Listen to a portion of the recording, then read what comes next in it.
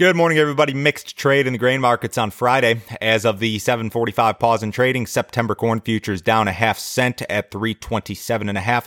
August soybeans up a quarter at 906.5. September Chicago wheat up 5.5 at 535. September Kansas City wheat up 5.5 at 446.75. September spring wheat up 3.5 at 513.5. Weekly U.S. corn and soybean export sales hit some multi-year highs last week. The spike in sales largely a result of Chinese purchases.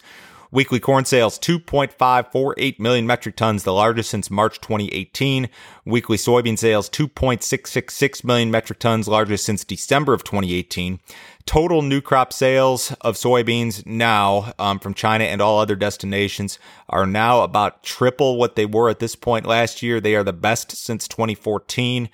China has booked 6.1 million metric tons. That's about 224 million bushels of beans for new crop delivery from the United States. That's the largest since 2014. So Chinese purchases of new crop U.S. soybeans are back to pre-trade war levels because of all this buying we've seen in recent weeks.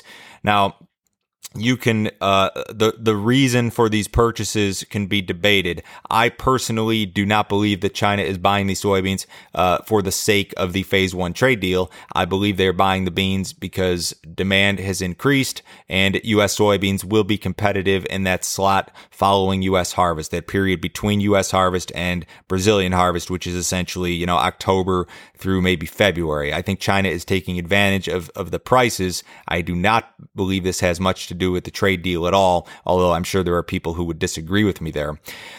In terms of new crop corn sales, if my chart is correct, new crop corn commitments right now are the largest since, what year is this? 2013, and the second largest since at least 2005, probably the second largest on record. So we do have some better demand coming into the market here. And of course, these are new crop sales. There's always a chance that they could be canceled or switched or anything like that, but certainly some demand improvement here. Analysts believe that new crop Brazilian soybean production will be record large, and this is not fresh news, but there was another group out with an estimate of 130.8 million metric tons. Last year's record was 126, according to USDA. Farmers slated to plant record acreage of soybeans in Brazil, about 94 to 95 million acres, depending on which group you pay attention to, and in either case, that's a new record. U.S. weather is mostly non-threatening. Some of the central corn belt will see a little bit of a dry spell over the next week or so, and some better rain amounts in eastern areas and western areas. Heat really not an issue in the 6 to 10 day period. 8 to 14 day may see some warmer weather up north, but not really much to write home about in terms of a weather threat. Fund traders building a bigger net long position in the soybean market. Private groups estimated that at yesterday's close, funds were net long 98,000 contracts of soybeans. That would be the largest since June 2018 if realized. Funds were estimated to be net short 137,000 contracts of corn, net short only 7,000 contracts of SRW wheat at yesterday's close. We will see an updated CFTC commitment of traders report after the close today. August grain options expire today. Make sure to examine any remaining open positions. A couple notes on new crop soybean sales to China. So as of this most recent report, China has booked 224 million bushels of U.S. soybeans for new crop delivery. That's the largest since 2014.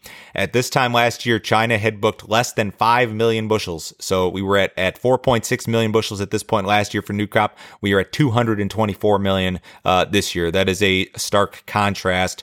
So I guess you can make the argument that the trade deal at least opened the door to Chinese purchases. There's not tariffs in place, so I guess that's a positive. But again, I don't necessarily know that China's buying these U.S. beans for the sake of the trade deal. I think they're buying the beans because they're competitive. But in either case, the sales do help the optics of the situation for both sides. A lot of this is political, and it does help the optics of the situation for both sides. The U.S. can say, "Hey, look, China's buying U.S. beans. They're shooting for the trade deal target," and China can say the same. I don't know if that's the reason for it, but it doesn't really matter. It does help the optics of the situation, in my opinion. The corn market has struggled. You've got ideas of a record national yield floating around near record national crop. Weather's been favorable. Crop conditions running above normal. You got to talk about the demand improvement, though. This ethanol production, despite a small decline this week, is generally trended higher. Again, new crop export sales looking much better.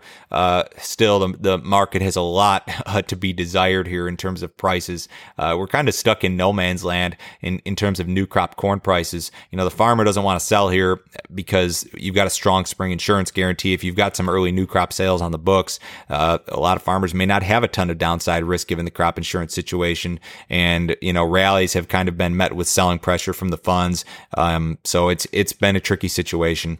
The wheat market, we've had some rally attempts in here, and the SRW contracts certainly have led the way, but we just don't have the export demand. Anytime there's a tender out there, the U.S. it just isn't competitive on the export market, and that's a problem. Cattle market finished lower yesterday. Fat cattle 65 cents lower in the August futures, a buck lower in the October and December's.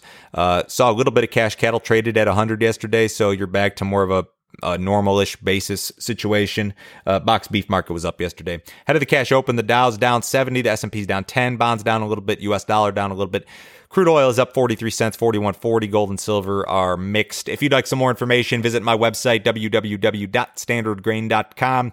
If you would like to know when, how, and specifically I am pricing corn, soybeans, and wheat throughout the year, go to that website, click on Grain Marketing Plan, sign up for my subscription service, $49 a month, cancel at any time, no obligation, no hidden fees. Everyone have a great weekend. I'll talk to you Monday.